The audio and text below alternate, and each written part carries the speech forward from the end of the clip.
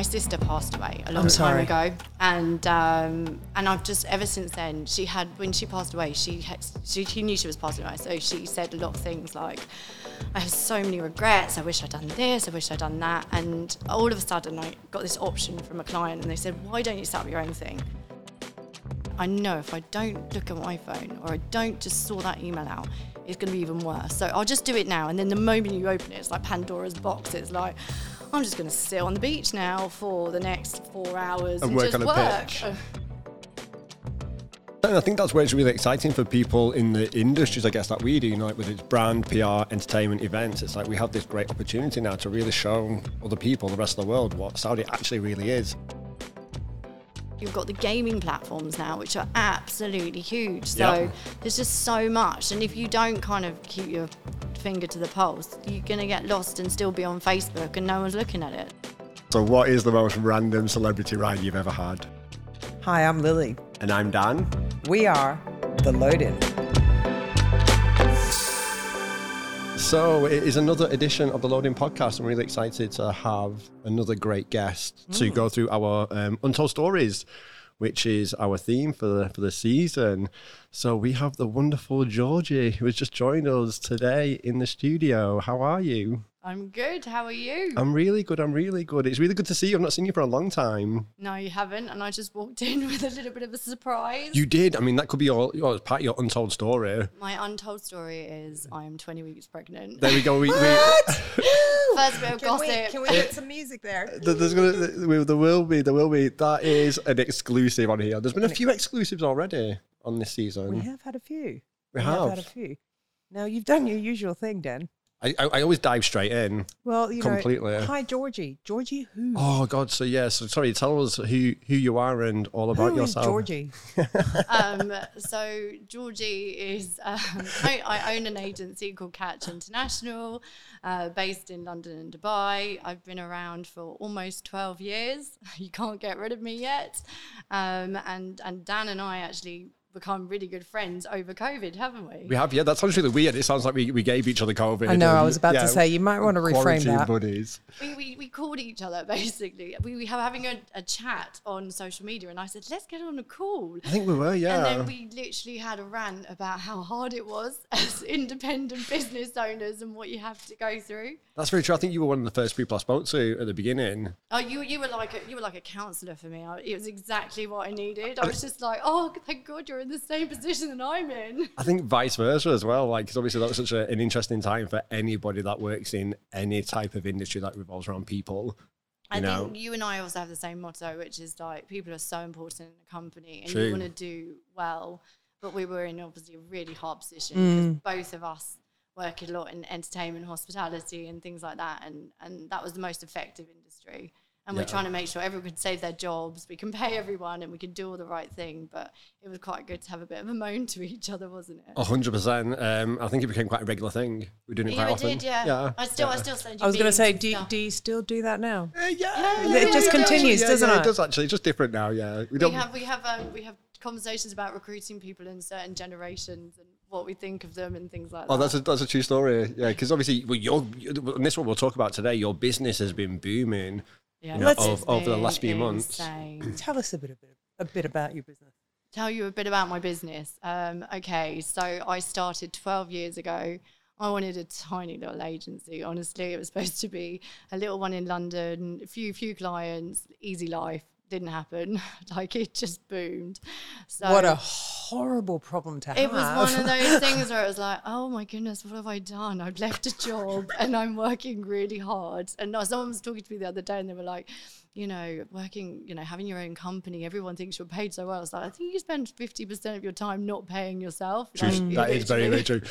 It's also as well, like when people say that, we were venting previous.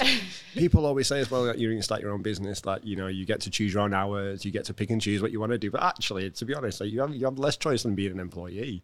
You go on holiday and you're like, okay, I'm going to take some time off. I'm actually going to do this. And then you're like, I know if I don't look at my phone or I don't just sort that email out, it's going to be even worse. So I'll just do it now. And then the moment you open it, it's like Pandora's box. It's like, I'm just going to sit on the beach now for the next 4 hours and and work just on a pitch.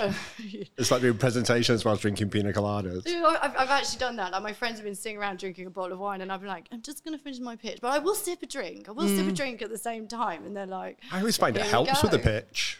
I actually do. Yeah. I have to say the Zoom calls have been amazing because you can hide the glass of wine, and then you're like, just switching my camera off to do something. You're just gonna make sure you turn the camera off.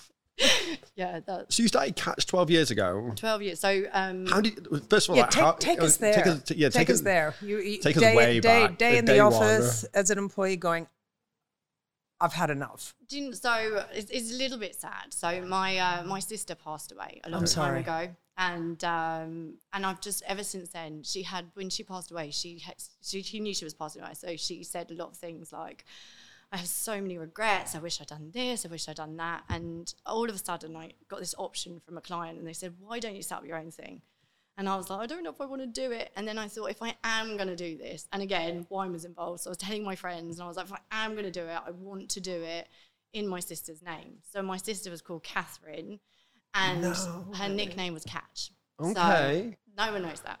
And she was the most amazing person in the world. And she even organised her funeral, and it was bright pink, which is why the logo is pink. Okay. So my company oozes my sister. Like, she is around, she is with us the whole time, and the whole ethos of the company is family. So that's how it all started. And then obviously... You've actually gave me goosebumps. I almost cried then. Yeah. Oh, I'm going to cry now. Yeah. But literally... I can't describe it.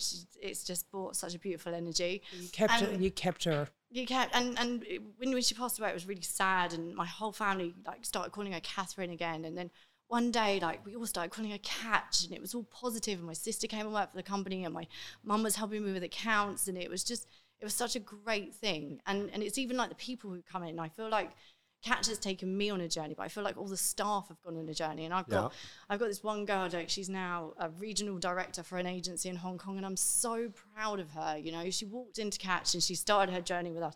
She was actually, she was a blogger about boobs and bras, and there was just something about her. She had such an amazing spark, and now she's like this huge person in this advertising agency in Hong Kong, and I'm like, I'm so glad these people get to have this journey with me, and because of something negative that's been turned into a positive. So. Yeah, that's a really beautiful story, and do you know, I never knew that. No. So that's definitely an untold story. And the reason it's a K is because we were a city. So we went to my friend was getting married, so we went to Selfridges and did the whole wedding dress try on. And I said, I've got this opportunity to open the agency. I don't know if we should do it. And then we got talking, and I said, you know what, I'll call it Katch. And then Katch wasn't available with a C, but it was with a K. And that's it. And now it's born. And now I spend my life literally going Katch with a K, Katch with a K it is. But you're if we're talking about the brand, your brand is huge now. You know, for someone that's seen that, well, I've seen it for the last few years, obviously, since we were talking in the COVID times. But, you know, you guys have gone through some pretty exponential growth and some great opportunities, and continue to pioneer, I guess, the way that PR has done in the region. I think brand is so important. And we not many people know this, but Katch actually designs a lot of brands. So we designed V, we've done Treehouse, Hanami, Knox. There's been which isn't quite the norm for a PR agency. We are a PR agency. Okay. But I think what we need to look at is what has PR become. And it's not just about articles in a magazine. It's about creative content. It's about really clever design. It's about integrating social media and influencers. And so Katch has always been evolving. Like when we launched in London, we were the first ones to ever have influencers on the front row at London Fashion Week. Like no one else did, but we did. And then suddenly the designers were so happy because the influencers were getting them more sales than, you know, just having it in a magazine. So it's a journey, and I think it's about constantly adapting. So and even when we launched here, I don't know if you know this, but we actually got some dress up Tell me about the launch. So we launched over here, and I'll be honest with you, I was not impressed with the industry over here. But before that, sorry, just to go back a second. So you launched in London. So I launched in London. And then, it was crazy. So I got hired by Barclays Wealth to go to Russia. So as you do, this sounds like it's going to be a story. It was one of those things, and you're like, this is really random. So we sponsored Moscow Fashion Week, and off we went to Russia. And it was a completely different experience. So obviously that, when you're a small agency, you've landed Barclays Wealth, everyone's like, how's that happened? And then Melia Hotels International came to us and gave us the contract for the changeover from Sol Melia to Melia. Mm-hmm. And then I was working with Renault Lotus Formula One. So Amber Lounge, which does all the after parties, Renault Lotus wanted to set up another group that did after parties so that, the money was coming to them, not just to Amber Lounge. So we worked with them. So we worked with the Box London. So that was a really interesting. That's a great venue if anyone's ever been. Don't ever step out of a venue in the middle when you've got Princess of Monaco in the room and the Box London, because literally I just stepped out for 5 minutes and it was chaos. So basically, obviously, the box is outrageous. Yeah, and also very expensive. I remember ordering, I think it was like 2 vodka and Red Bulls, and it comes like 80 quid. Oh, it's crazy. I was like, what? So, it's insane though. It's worth every penny. Worth every penny. So we do this mad event, and obviously we've got like Philip Green and Matthew Williams in there, and like everyone's there. And the box did something outrageous and did it near the Princess of Monaco. And the next thing you know, like Philip Green's on the floor, like Major Chelsea's on the floor, like it was an absolute nightmare. So it was good practice for me on how to deal with crisis communication. And of course. That was it. So while I was over there, I bumped into a very good friend of mine, and he owns a venue here. Well, he was opening a venue here, and he's like, come and work for me. And I said, well, I can't work for you because I have my own agency, but I can help you. And then that was it. And then he said, I'm going to put you in touch with a partner in Dubai. Can you do it? And I was like, yeah, sure. So I sent like a couple of emails to the marketing team. Nothing. Sent another one. Nothing. And then I just wrote to the owner and I said, if I had your marketing team, I would fire every single one of them. And then he sent me a ticket, and then that's it. Then I'm here. So he fired them and then got you on board. He brought me in as a consultant. We did some work for them.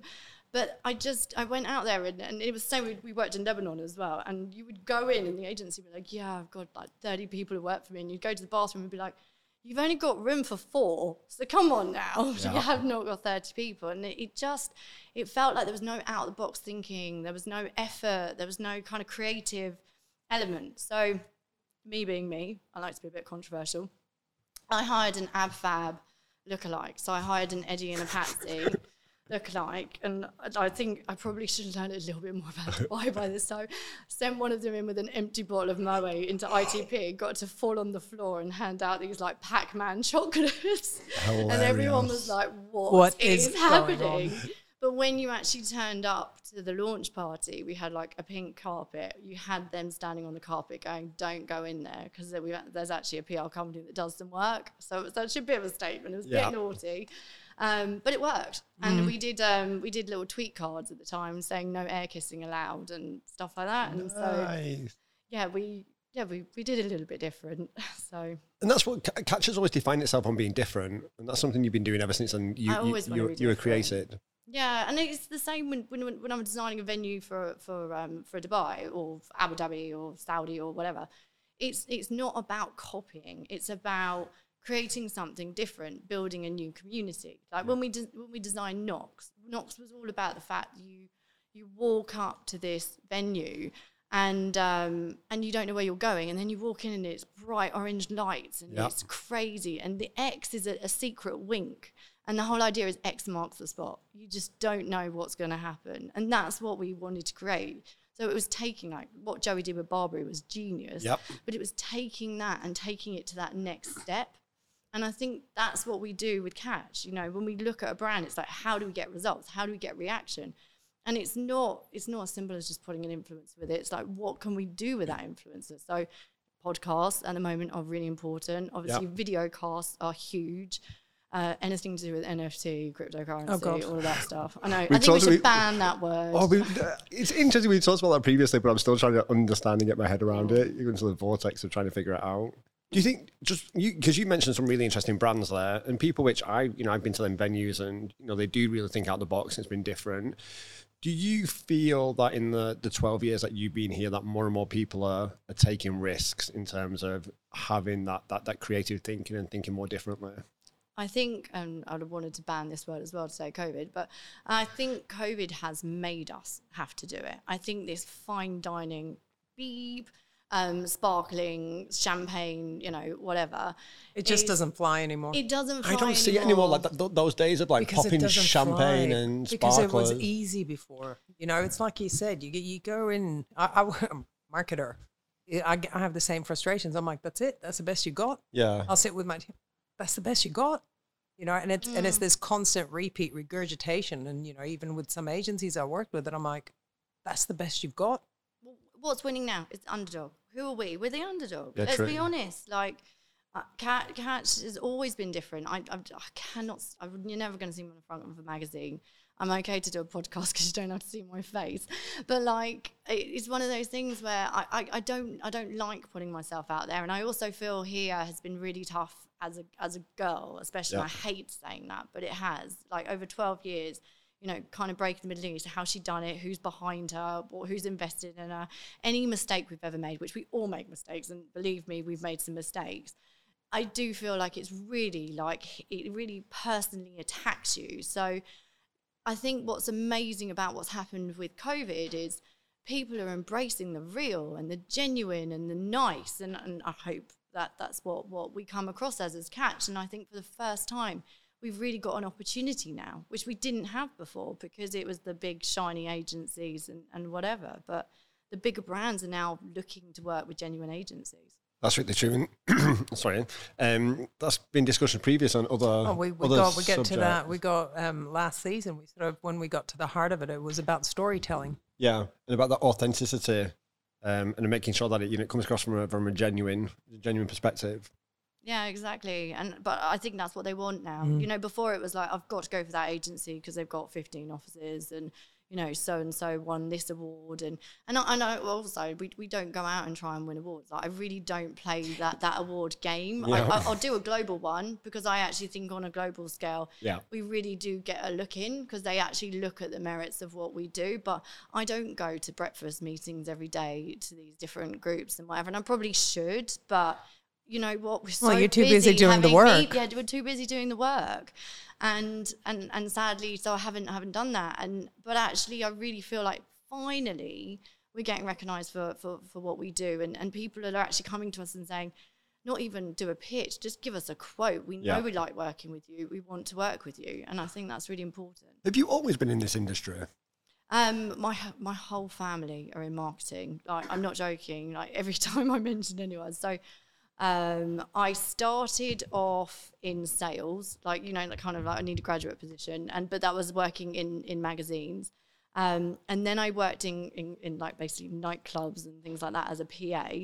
And then straight after that, I landed a job looking after celebrities, which was different, but good training. Yep. And then after that, it was like PR, advertising. My first ever internship at 16 was in 2 advertising agencies and worked with MTV and things. So yeah, pretty much. Amazing. Tell me about MTV.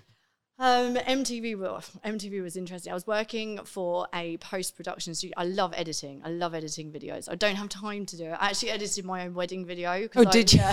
Because I literally was like, I need to do something. I can't let someone else do this. So I did it. And also as well, if you can edit, then you're always going to be critical of everybody else's edit. Yeah, exactly. Well, if you edit it yourself, you know it's actually good. I drive literally every time we do a video campaign. I literally drive my team up the wall. I'm going, can you just cut that? And can you add this music? And I don't think it's landing on the beat, and they're like, go away, go and be the boss, stop, leave us alone. But sorry, so I was working for a post-production house, and you know what goes around comes around. This is so weird. So my first ever job was, so we worked with MTV, we worked with Trigger Happy TV with Dom Jolly. My first ever day as an intern, I carried in a tray of coffees and I spilt coffee all over Dom Jolly. And then I literally just hired him for a campaign. And like the first thing I said to him was like, do you remember me? I chucked coffee all over you. Did he still remember you? He still remembers. And he's actually a really good friend now. Like, we get on really well. Like, we've been working on a campaign. I'm not there. And he was like, I can't believe you're not here. Like, I really miss you. Yeah, he misses being covered in coffee. I do. Just misses my terrible parking because he literally takes the mick. He said to me, like, I'm a worse parker than his wife. Like, when we first ever turned up to shoot with him, like, you know, when you've got like one little spot and you're like, everyone's watching me. everyone was watching me. I only got a mini, and it took me like 15 minutes to get in the space. And he came straight away, and he was like, "That was the worst thing I've ever seen." And then his wife came out and went, "Can I shake your hand, please?" And I was like, "Because you've taken it from me." She's like, "Because you now win the award for the worst driver." You should try cooking for him, maybe. Yeah. And then that's when I turned around and went, "Remember me? I spilled coffee all over you." So he's just like, yeah. So we're a good little relationship now. How long were you at MTV for? Well, it wasn't empty, so it was a post-production house. Yeah, and, I did get offered an internship with MTV, and I was in a real crossroads. So I wanted to be in TV production, which actually I'm so glad it didn't work out. But basically, I went to Bournemouth. I got offered a place at Bournemouth University, which was really, really good for TV production. And I got offered an internship at MTV, and I didn't know what to do. So I called Bournemouth, and I said, "What shall I do?" Because do I defer my place? And they said, "Come, because you'll always be able to go back to MTV." So that's what I did. And then I failed my first year at Bournemouth and left. Yeah, really bad. But I was so nervous about telling my parents that I got in through clearing into Leeds. So then I sat them down and I was like, "I've been kicked out of uni, but I'm going to Leeds. It's even better on the chart." And then they were all right about it. And I got to do freshers twice. So nice. Yeah, exactly. So yeah. Do you remember both of them? Freshers weeks are messy. I do actually, because Bournemouth were quite small, and obviously there was seaside. I remember us all picking up a sofa and taking it all the way down to the beach and sitting there, obviously drinking, having a nice time. And then leaving it there and thinking we'll go back in the morning and get it, and it was gone. So I do remember washed out to sea. I think someone else took it. So yeah, deposit gone. And Leeds was really different. It's a great place. Yeah, it was amazing. So you mentioned in there as well, you've worked with many celebrities. Mm-hmm. I guess the question which everyone's always probably going to ask you is like, what's like any goss, any stories, like who's the worst one to work with? Maybe not name them, get sued or something. Yeah, I'll try not to mention that. Well, there's some I haven't actually signed NDAs with, so you're okay. But I started off in an agency, and I looked after a lot of people from Big Brother to presenters to all of those things. Big Brother.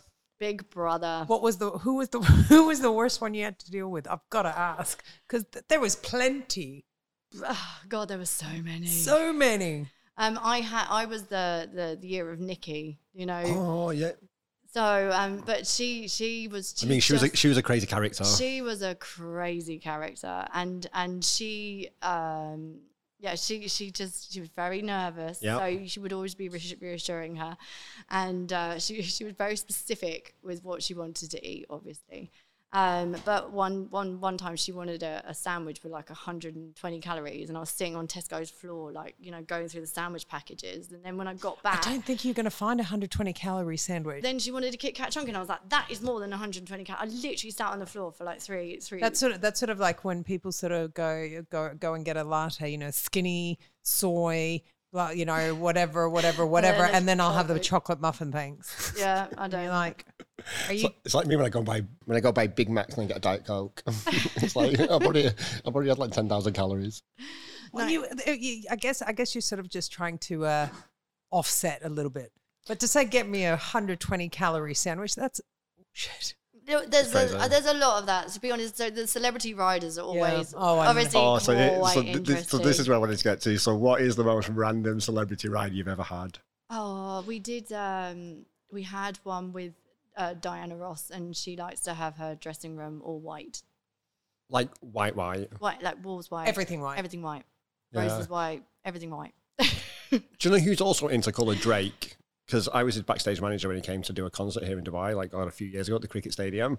And he wanted this specific hue, is that the word, of blue light that would be in his dressing room. And he actually had someone on his tour that came into the dressing room to make sure that it was the correct blue. Oh, but it wasn't the correct blue. You couldn't get that blue. Well, sometimes I can't understand it. Like you must have that as well. The celebrities come in and they seem completely normal. And then you realise it's the management, of course. You're like, oh, come on. So sometimes these celebrities arrive and you're like, oh, this is actually okay. They're all right. And other times you have them and you're like, oh, I'm never booking this person ever again. Wasn't there one, I can't remember, but there was one celebrity that only wanted like blue M&Ms. Oh, I'm sure there's been many. Just blue M&Ms. I'm trying to remember who it was, but it escapes me. But yes, special people. Yeah, and also certain people want temperature. That's a thing as well. Temperature. And I had only red and orange jelly babies. I can't say who, but literally like a chew, like it had to go through the packet and just like. That's a lot of packets. I ate a lot of green jelly babies that day. Have you ever had a moment where you're like, that's it, I can't take it anymore, I'm walking? That's what happened. So basically, with my job with the presenters and stuff, I just got to the stage where I was like, I can't do this.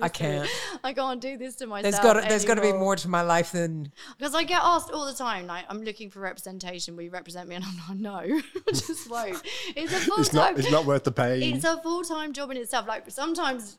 You know, you go in and do PR and you end up having to do PR for CEOs and stuff like that as well. And all of a sudden it turns into kind of, we had one CEO and we were writing his strategy for LinkedIn, and he was like, I don't want to do the follow and the follow back. And I said, but if you want to grow your followers, which is what this is what you need to do. This is what you need to do. No, I should be famous. You're not just going to be famous. And then he launched a book, and the book was okay, but it was really difficult to get him to do anything. And then you would say, like, the problem with LinkedIn at the moment, it hasn't got your voice. And obviously we're personally trying to write your voice. Yeah, but the reason I've hired you is, you know, to be my voice. But you've got to give me some ideas, some help. Give me someone to work with, my friend. Just something, anything. It's like, oh, why have I done this to myself again? Because I walked away from this. So now I even with CEOs, and they're like, will you represent CEO? No, I'm not representing. I've got another person. I will hand you straight over to them. They can take them. So. Is that someone on your team or? Another agent, so I wouldn't do that to my team. I was like, just pass that pain along. I'm just going to hand you over to the people I don't like. Go become their problem. No, people. There's people that are good at it and enjoy doing it. Yeah, but it takes a certain kind of person to be able to. Yeah, exactly. You'll stick to the cool creative stuff. I like coming up with creative ideas. That's what I just love doing. Like, I love having a brainstorm with the team. I love coming up, especially like names of venues. I'm quite good at that. I can walk in and go, that's what the name should be. And normally they go with it. Well, I was going to say, that was one of the questions I was thinking of, is like, how do you come up with that creative process? Like, what inspires you? And you said, obviously you involve the team in that. My brain is weird. I like, my team call them Georgisms. I make up words. I make up words. I get Lilyisms. You'll probably get a couple on this, actually. I'll just suddenly go, I can't think of a word, so I'll just make it up. And I'll say it so convincingly, you'll think it's actually a word, but it's not. So it's like that. And I walk into a space and I know what they want to do. Like, we want it to be a speakeasy bar, or we want it to be a Japanese, and you just know. It's like the name pops in. Yeah. Do you remember Clay and in the huge venue we opened in DIFC? It had all the celebrities. So I called it Clay because when I walked in, they had this sliding door and it had this like little pocket bit, you know, like, and it reminded me of Who Framed Roger Rabbit. And it reminded me of, you remember the bouncer goes, what's the key? And that's all it is. That's it. And it hit me, and I thought this venue needs to be called Key. And then I was like, oh no, but it's posh. It's got to be. Let's Clay, make it French. darling, Let's make it French. So I stuck a little bit of French in there, and everyone loved it. Completely blanked it. Yeah. So the names come up with, you know, with totally different things. And Knox, actually, originally I wanted to call it Underdog. I just felt like when you walked in and you walk underground and it was hidden, it was different, and it had that Shoreditch feel. I just thought it would be brilliant. But it wasn't sexy enough for Dubai. So we got to Knox. And then, you know, we created this cool campaign and we presented it to them with like knocking on the door and, you know, all that kind of element. And they loved it. So that's awesome. So you've been like fundamental in like some of those really cool venues around town. Yeah. And coming up with the names. We did Eve Dubai, but Eve Dubai actually was named by Sibo and Khaled creatively. Okay. But who are awesome guys, by the way. I love their work. I love working with them as well. So they would always come to me and say, you know, help like put this together. So with Clay, Khaled had this amazing idea of Great Gatsby, like she's a person.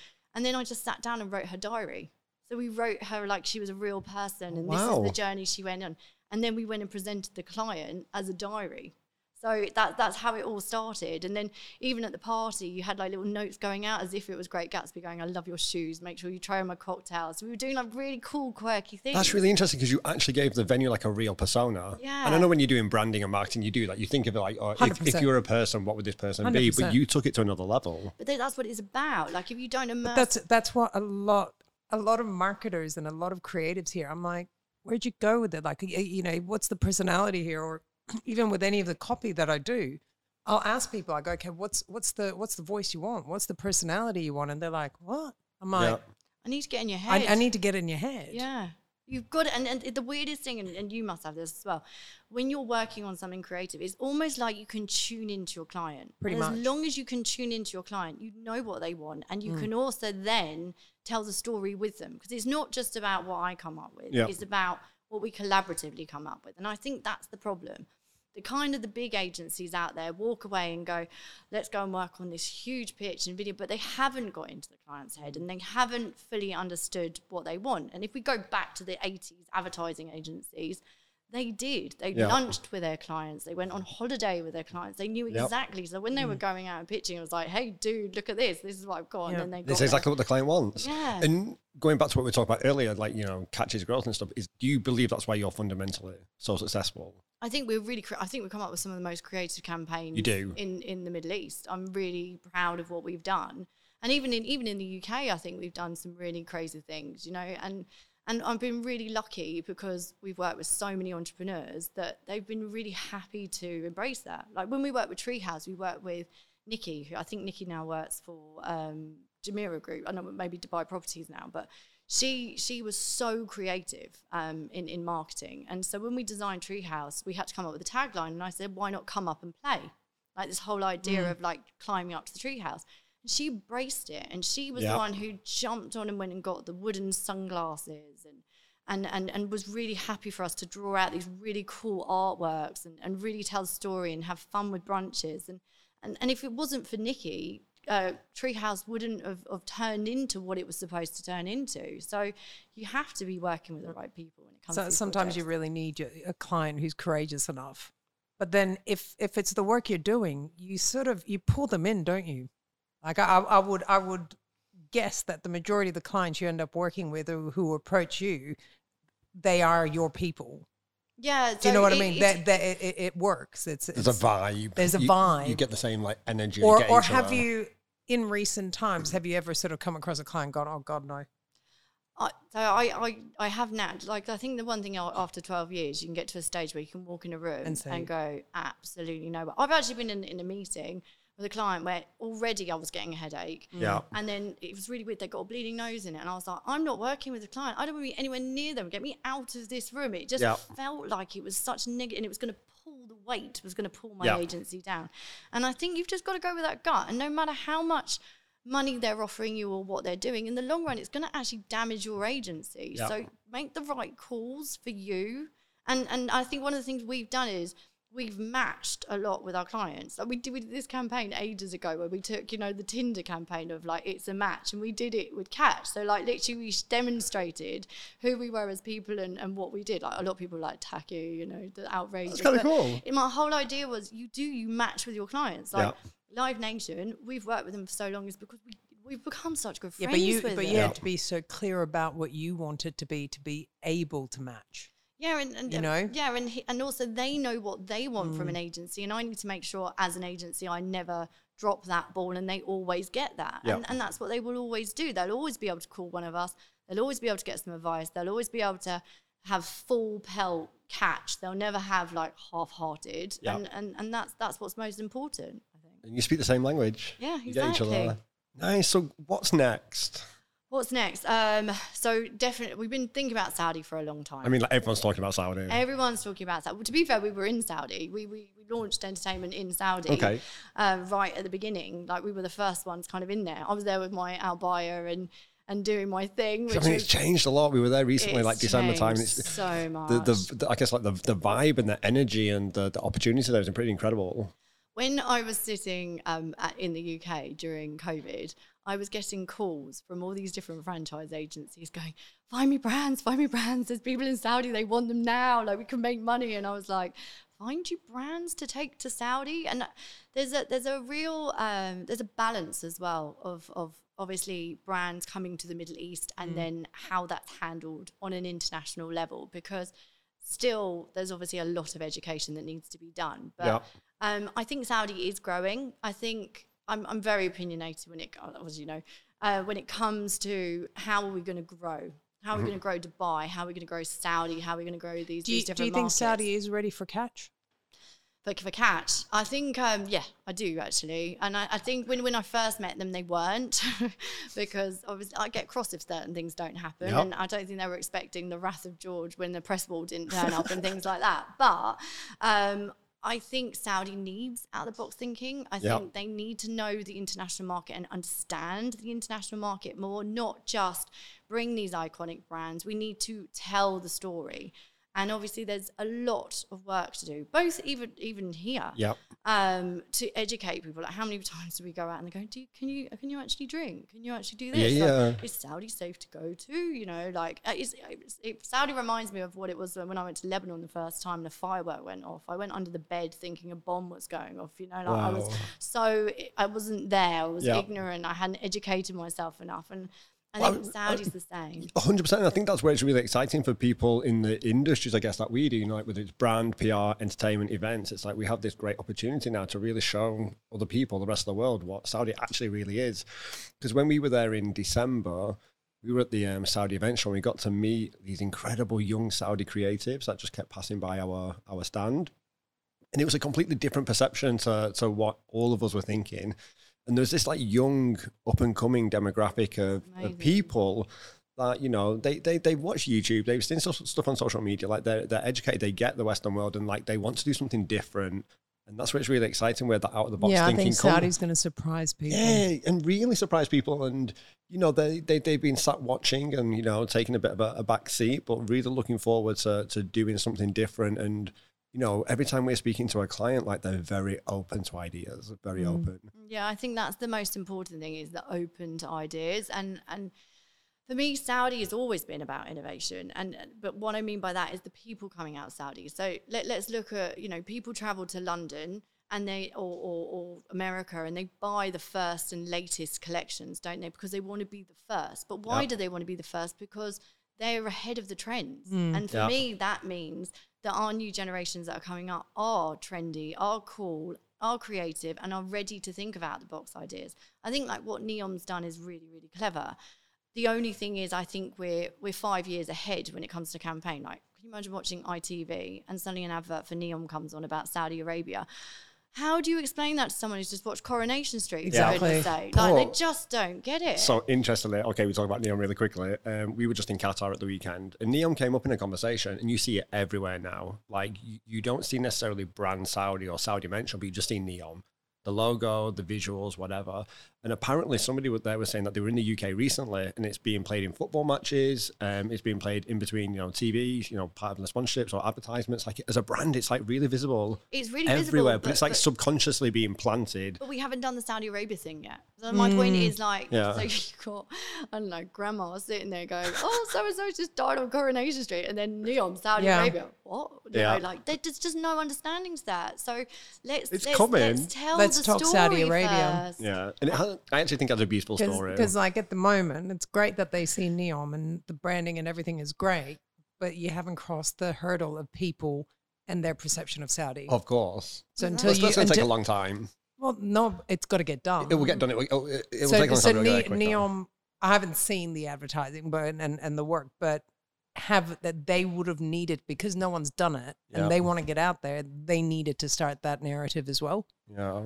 If they want people to come, we should go to Neom and get someone on the show. Build it, and they will come. True story. But I mean, like, I just get blown away every time I even talk about Saudi. Well, look how many celebrities are going out there, but then again, let's look at what's happened. So all these celebrities go out there, and at the moment, we're seeing such a reaction to the fact that these celebrities have gone out there. So here it's like, wow, isn't it amazing? In America, the celebrities are getting a lot of slack. And so we need to look at why that is and what we need to do to change that perception. And I think that's the approach we have to take with the GCC as a whole, which is, you know, one rule doesn't fit all. It's not about one campaign going out globally and pushing out on YouTube and following us around the internet and doing this. Each territory needs to have a dedicated campaign. It needs to have an aspect to educate. And the only way we're going to change people's perception is to really start talking to the younger generation, because it's going to be the younger generation that's going to be like going to go on holiday to exactly. Saudi. And that's what's that is what's really exciting. Yep, the rest can keep watching Coronation Street. Yeah. Hey, I've not watched Coronation Street for a long time. I haven't. It just made me laugh. I just saw this advert on the TV and I just thought I could like. It's like chalk and cheese, right? Chalk and cheese. I could imagine her with a cup of tea going, what? she probably thinks of a theme park somewhere. It's like, oh, a new theme park. So it was just one of those things where I was like, this is just so random. But yeah, it is amazing. I think Saudi is going to boom.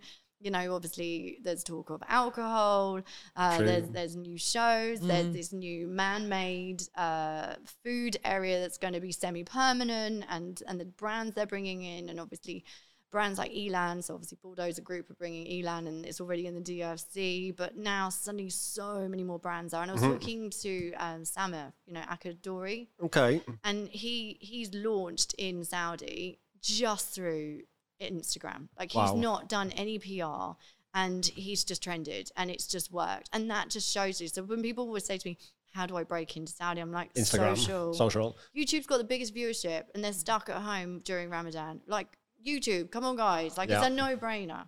Well, we had a moment where you know, our podcast was we were number one in Saudi. What was it? It was the sort of up and coming new sort of podcast, and we're sitting there going, how? Well, we just talked about Neon. You might be first. Hopefully. But I think, you know, going back, sorry, I'm just percolating a question here, but you know, I'm guessing like we have to do things differently. So you're talking about like social media and about Instagram. You know, the ways that people PR'd or did brand before is changing. Yeah. You know, especially if you want to speak a language to I don't know if it's as much changing or that it's actually going back to the essence of what is important. And what is important? It is the storytelling. It is the connecting. It is the actual like understanding it. It's not about the big is great or, you know, loud is you know the best way to go. It could be a quiet whisper, but if it's the right whisper. Like, look at this guy. Yeah. Instagram, only on Instagram, and he's trending. Yeah. I think it's the why, like, not to sound stereotypical marketing, but it's the why. It's the why. And a lot of people have stopped that, you know, and the thing is. They just do. Yeah. And if you don't go back to the core of that message, it's just going to get lost. But it's everything is different. You know, if I launch something in Doha, so if I launch something in Dubai, even in Abu Dhabi to Saudi, it's a different process. Completely. And it's not like, I'll just put a press release out and get coverage. Like the hospitality titles and the entertainment titles are the same across the both. They read both of them. But if we want to be in a newspaper in Saudi, it's got to have a bigger story. Yeah. And then additionally to that, you've got to be on social. And Snapchat is still working. TikTok is massive. And it's not just the younger generation. It is the much older generation. But there's even more like, you know, you've got the gaming platforms now, which are absolutely huge. So there's just so much. And if you don't kind of keep your finger to the pulse, you're going to get lost and still be on Facebook and no one's looking at it. So I'm going to tie this into a question. So with obviously all of this change and, you know, stuff which is going on in innovation, you know, you've been in the industry for quite a while now and had Katch for 12 years. Is there anything you would have done differently? Oh God, so much. She's like, that's a whole other podcast. No, but you know, it's that question. It's like, what would you tell your younger self if you could? I think I was really nervous coming into. I get quite. I overthink things and I get myself worked up. And you don't come across nervous. I don't come across nervous because you got. But there's a whole thing. There's a whole thing going on in her head. Yeah. I'm like doing EFT and tapping and all of that stuff, trying to calm myself down. No, I think I wish I had a bit more confidence. You know, I wish when I'd been asked if Georgie go and sit on this panel and do this and whatever, had done it a bit sooner. I really don't think I've put myself out there until like the last 4 or 5 years.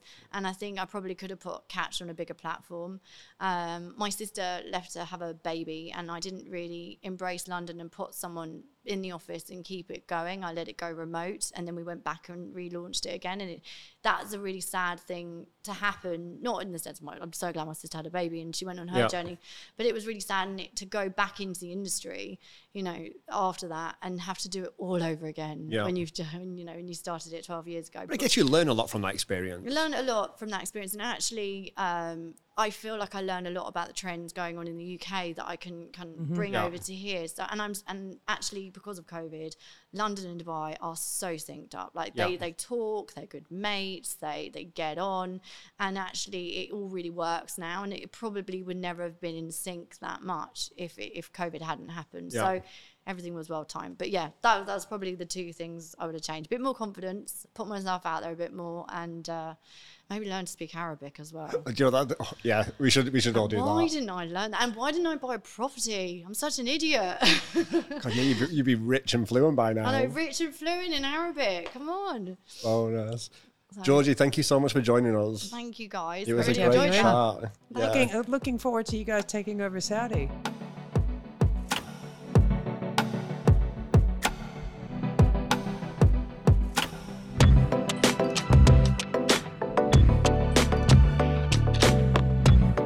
Hi, I'm Lily. And I'm Dan. We are The Load In.